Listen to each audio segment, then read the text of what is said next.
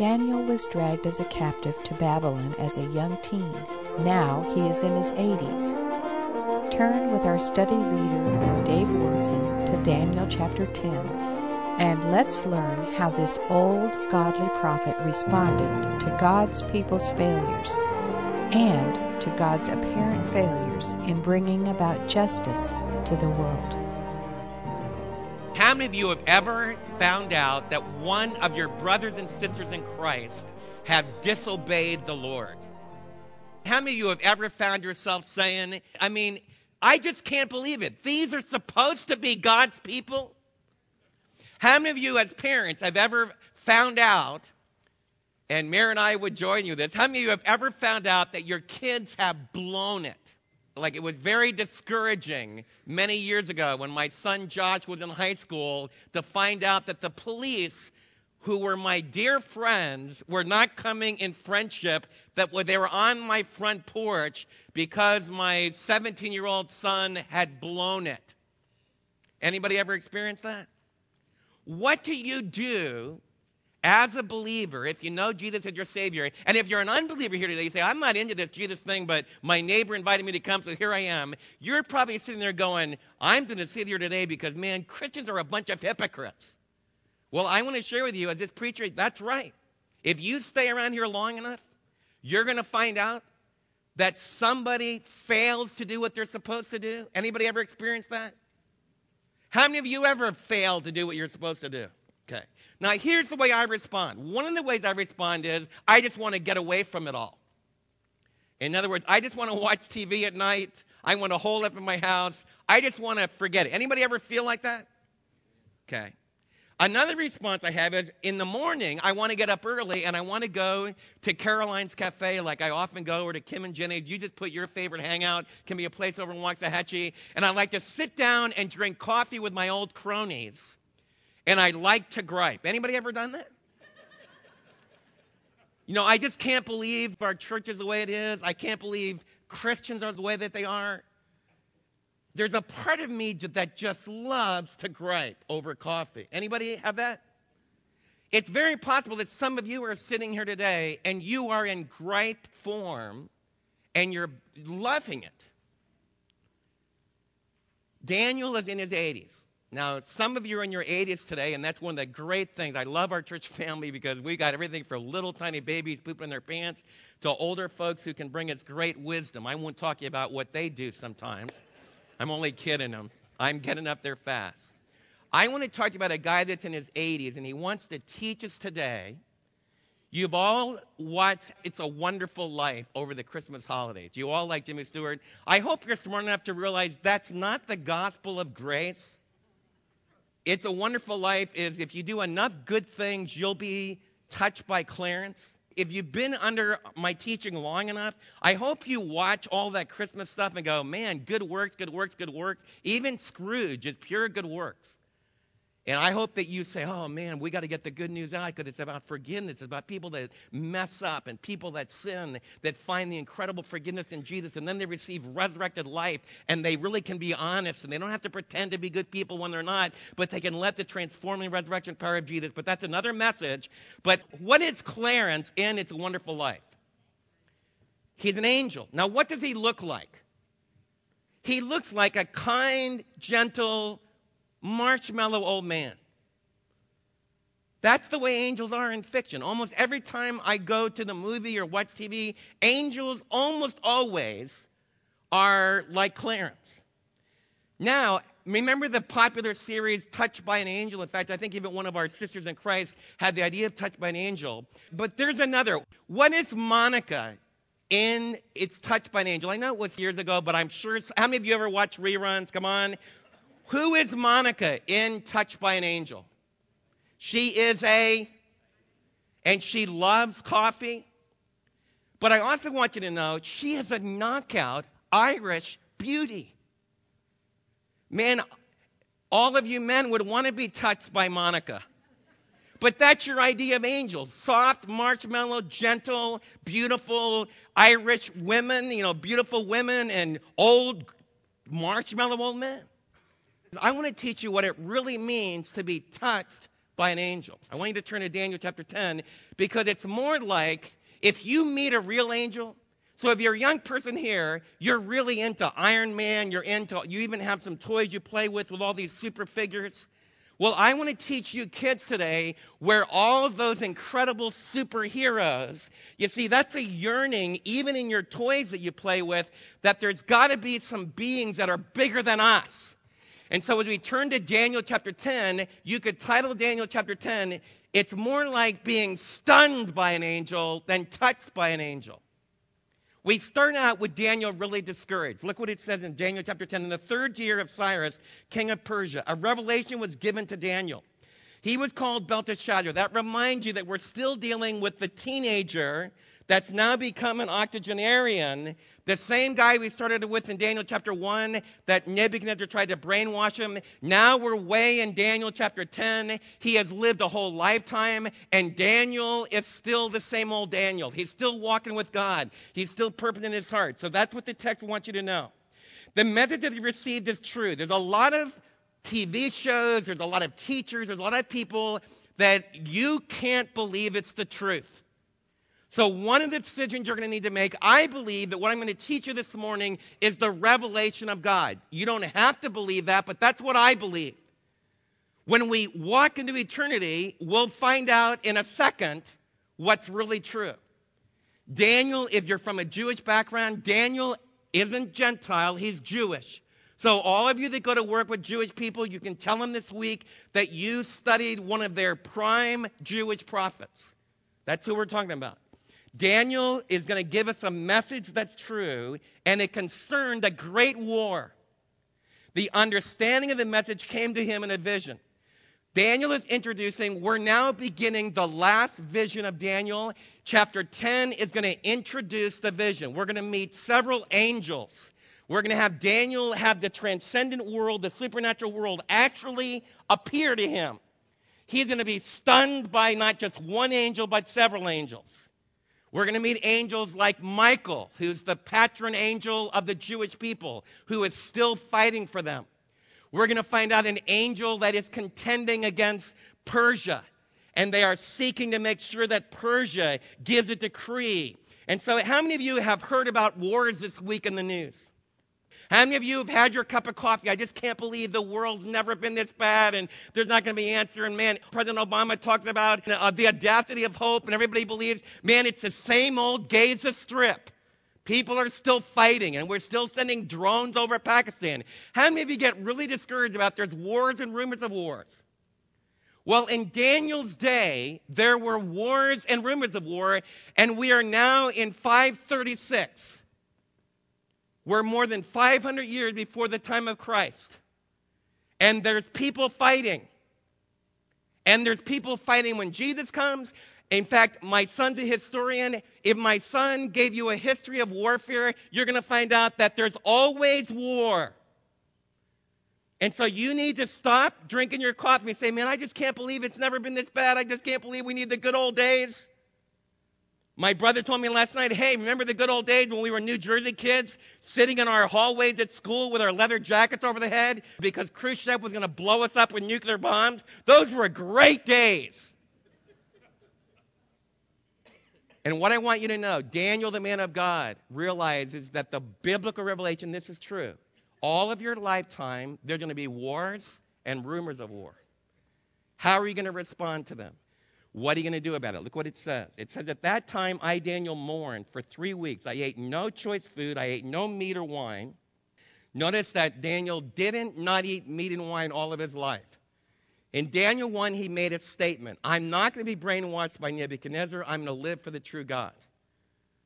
But he's not locked in legalism because now he's lived in Babylon for many years. And when he's saying now, I took a break. So you guys, what the text is telling you, if you want to be a vegetarian, I will bless you. Mary and I need to lose some weight. We might join you for several weeks. But please don't tell me that you're holy and God can do incredible things for you because you never eat meat because there's something wrong with it. Because that's unbiblical. So don't use Daniel chapter 1 to teach me about vegetarianism. Because when we get to chapter 10, he's eating meat. Some of us need to not eat as much. You got me? Okay, but Daniel, I want you to know what Daniel is doing here. How many of you have ever been so upset? Now listen to me. How many of you have ever lost somebody in death, and after the funeral, you ask, somebody comes to you, it's usually somebody like me, a dear old pastor that says, come on to the church and let's eat. And how many of you have ever said, I don't feel like eating? That's mourning. If you get upset enough, if you get grieving enough, you don't want to eat. How many of you have ever seen somebody where they haven't taken a shower in a while? They don't have Chanel number 75 all over them. It's mourning. In the ancient world, and my Jewish brothers and sisters, as Gentiles, you all pretend that you're not hurting. In fact, one of the things is you're scared to death to grieve. Like you're scared to death to face, like if you find out one of your kids is really bad, you come to church and you don't ever tell your Sunday school class. You act like, oh, everything's fine, our family's doing great. And you just found out that your kid had an abortion. And you're grieving. And they're hurt. And maybe they're wandering away from the Lord. One of the things Daniel teaches us is that we need to get upset and we need to grieve, and it's okay to be down. It's okay to have feelings of sorrow. But I want you to understand what Daniel is sorrowing for. Daniel, for 21 days, it doesn't mean that he doesn't drink anything. It doesn't mean that he's some ascetic, monastic hermit that's destroying his body. So I want to be really careful, because some of my young teenagers say, man, I'm going to really be like Daniel, and you'll stop eating for 21 days, and then I'm going to have to send you to Dr. Glenn Ledbetter or Dr. Bousquet because you're dehydrated. Please don't do that. What Daniel is saying is he's so exercised that instead of eating a big meal at night, he skips the meal and he prays. When Mary and I have heard of devastating struggles in our family, that's the way we've responded. And I want you to understand it's not because we think, in fact, this text is going to teach us, some of you have the idea, if I could only be super like some monk that you've heard of, and you stop eating and you get skinny and look like Gandhi, then you'll really be a holy person and God will listen to me. That's not what fasting in the Bible is about. God doesn't listen to you more when you're hungry. He listens just as much when you're full. But he wants you to feel what is happening to Daniel so you'll know why he is grieving. In the first year of Darius, the first year of Cyrus, and it's very possible, I don't want to get into debate, but it's very possible Darius is just another name for King Cyrus. And Darius in the Akkadian and in the Persian languages is a word that can stand for the king. It's like a title. So I don't want to get into that debate, but I really believe in the book of Daniel, I do know that in the first year of Cyrus, he let the people go home. Daniel in chapter 9 prayed, Lord, I want the people to go home. The 70 years of captivity is up. If you'd been in captivity in Babylon and we couldn't go home, and suddenly I say, hey, we can go home. It'd be like, I took you all up to live in Yankee Land with me. And I made you live in Yankee Land for a long time. And finally I say, hey, I got a 737. Come on, let's all get in the 737. And man, we're going to go back home to Texas. All of you guys that are Texans, when you landed at DFW, you go, yay, yay, yay, yay, I'm finally home. It's the way Mary and I feel when we go overseas. You've all done that if you've been overseas. You know what? Hardly anybody went home. They liked their houses in Persia now. They were making big bucks. A lot of them had forgotten all about worshiping the Lord. Like some of you are wrestling. How can this thing be true about Jesus? Man, I work in an office. Nobody believes in Jesus hardly. So I guess it just isn't true. Daniel's culture was 1,000,000 times more pagan than your office ever dreamt of. Most of you school teachers, when you have your break, and Kim was even saying it this morning, he brings up the debate down in Austin about evolution. Half the teachers he talked with at Cedar Hill believe in creation. And they're wondering why in the world there's such a big debate in Austin that we can't even mention what most of us really believe in our gut, that there really is an eternal God. I got news for you. You don't live in nearly the pagan culture that Daniel did. And so I want you to learn to listen to Daniel. Daniel lives in a horrible time. God's people for 70 years haven't been able to have a temple. They haven't offered sacrifices. Now the Lord lets them go home and nobody obeys. How many of you have ever gotten discouraged because nobody listens? What do you do when nobody listens? Daniel goes to the cafe and greets and says, man, forget the Jewish people. They're a bunch of jerks. They're so idiot. In fact, I just think I'm going to forget about this whole Yahweh thing. I'm in my 80s now. I'm just going to go eat some worms and die. That's what some of you are doing.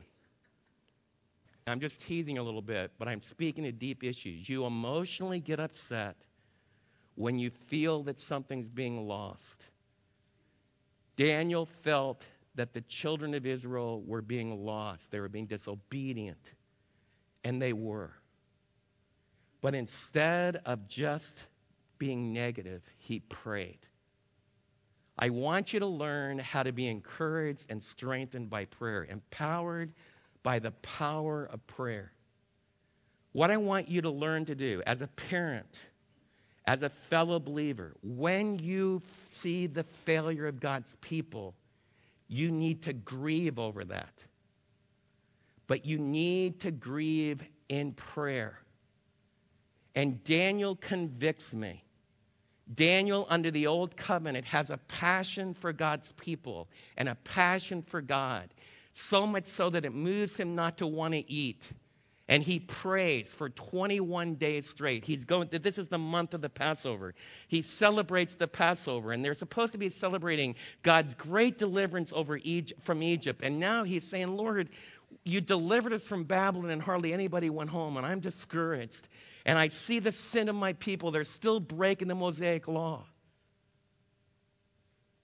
As American believers, Bishop Robinson did pray to the God of our many understandings. And in his prayer, he thanked God for the glory of homosexuality and transvestism and all kinds of weird stuff. And you get angry about that.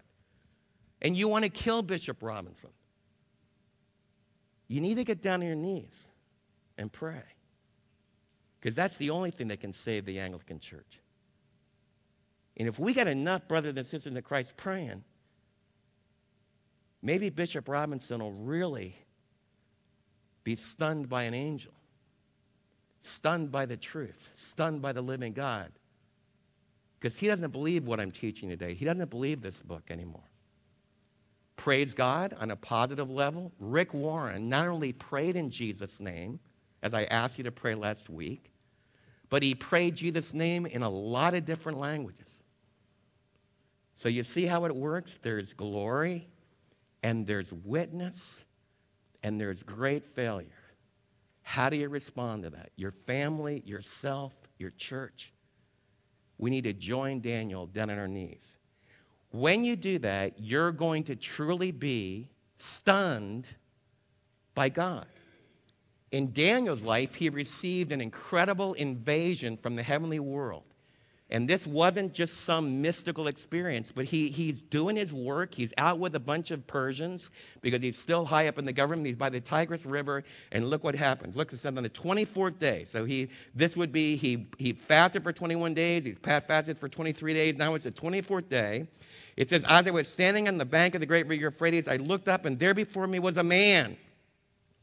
So this guy looks like a human being, looks like a man. He's dressed in linen. That's a white linen of a priest.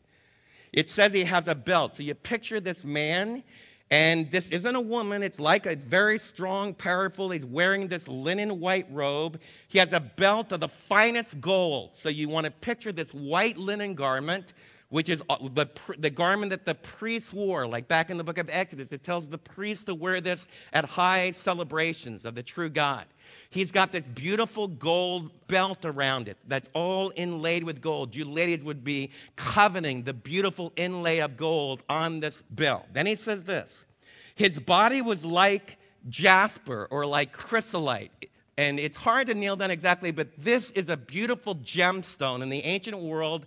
And it's hard to nail down exactly what it is, but it's not like we usually think of it more like an emerald in our society. It's not green. This chrysolite is this beautiful golden radiating stone. So you kids that are in the audience, you've all seen it on TV where suddenly, you have this human being and suddenly they're transfigured and you see this incredible crystal-like being. If you watch Superman, they're all dealing with crystals and everything. Remember that? Well, when Daniel sees, and kids, this is the real thing. What Daniel is seeing is what heavenly beings are like. And what happens is we have a picture like this in Ezekiel chapter 1. If you read the book of Revelation, you're going to have a picture of Jesus in his glory like this. It's an incredible thing to see the power of the world. And I want every little kid, when you watch like the Iron Man and you watch all of this Transformers and all this weird stuff that you're watching, I want you to let your mom and dad, and I want you to read the Bible, because that hunger to have super beings, it's from God. There's got to be something bigger than us. There's got to be something beyond this. And there is. This is it. This is an angelic archangel. In fact, it's hard to nail down. It might even be, it could be Gabriel that appeared in Daniel chapter 9 that's now revealing his glory. Look what else it says about him. It says that his face is like lightning. Kids, can you imagine seeing someone like, how many of you have ever seen lightning go off? You've ever seen that, kids? Man, boom, and big bolt of lightning comes before that. Can you imagine seeing a guy and lightning bolts are coming from his eyes? And it says that his face is like lightning and his eyes are like flaming torches. His arms and legs are like the gleam of burnished bronze. So you look at his legs and they're strong and they're powerful and they're radiating this light. And his voice like the sound of a multitude. Now, what happens when you're really touched by an angel? Can you imagine seeing something like that? Some of our brothers and sisters in the third world will tell you. They'll say, oh, yeah, that's right, man, I've experienced that. The Lord might cause some of you to experience that. I don't want you to be in a church family that puts all this supernatural stuff in the background. Some of you are scared to death to be touched by an angel. I also want to caution you. Daniel doesn't go to some big meeting where it's really emotional and everything, and I could bring you up here and get you all wound up and hit you in the head, and if I hit you hard enough, you'll fall over. Sometimes that's real. Sometimes it's just not true at all. So I want to really caution you as your pastor. I want you to know you're living in a church family. I really believe in angels. And I really believe if you see an angel, like I had people that tell me I saw Jesus the other day. And he's kind of like Clarence. Or I have somebody tell me, I got touched by an angel and they see an angel, but it's more like Monica. This is the real thing. And it stuns you because of its power. It says, I, Daniel, was the only one who saw the vision. The men who were with me had terror come upon them, just like when Saul or Paul was hit at the Damascus Road. So he was left all alone. Everybody else, just like when in Paul's journey, everybody else leaves. And so he's left by himself with this incredible figure. He says, so I was left alone, gazing at this great vision. Now, what happens when you're stunned by an angel? There's no strength left. My face turned deadly pale, and I was helpless, and I heard him speaking. And as I listened to him, I fell into a deep sleep, and my face to the ground. So Daniel is knocked to the ground by this angel, and he's down like this, just devastated, probably totally out because he's been knocked out. And then it says that a hand touched me, and he set me trembling on my hands and my knees. So Daniel begins to get up. Then it says, Daniel, you are highly esteemed. That's what I want you to hear today. Daniel is your brother. And the angelic, transcendent, powerful being says, Daniel, you are highly loved. Consider carefully the words I'm about to speak to you and stand up. I want you to stand up this morning. If you're discouraged, I want you to stand up. If you're angry, I want you to be touched by the gracious, living God. There's still hope. If you feel that you're facing problems in your family, problems in our nation, problems in our church, I can't deal with the problem you're facing, but God can. And you can feel the touch of your Savior today. And he can say to you, get up. Then he continued, don't be afraid. Some of you are afraid today. I talked to a man yesterday. Just got word that his body is riddled with cancer. It's one of the scariest things you could ever have. And it devastates me. Some of you have friends that you've known for many years, and you go to visit them, and they're not like Dallas Cowboy football players. They've lost a lot of weight, and they're gaunt. And their humanity is hard because it's evaporating before your eyes. How do you handle that?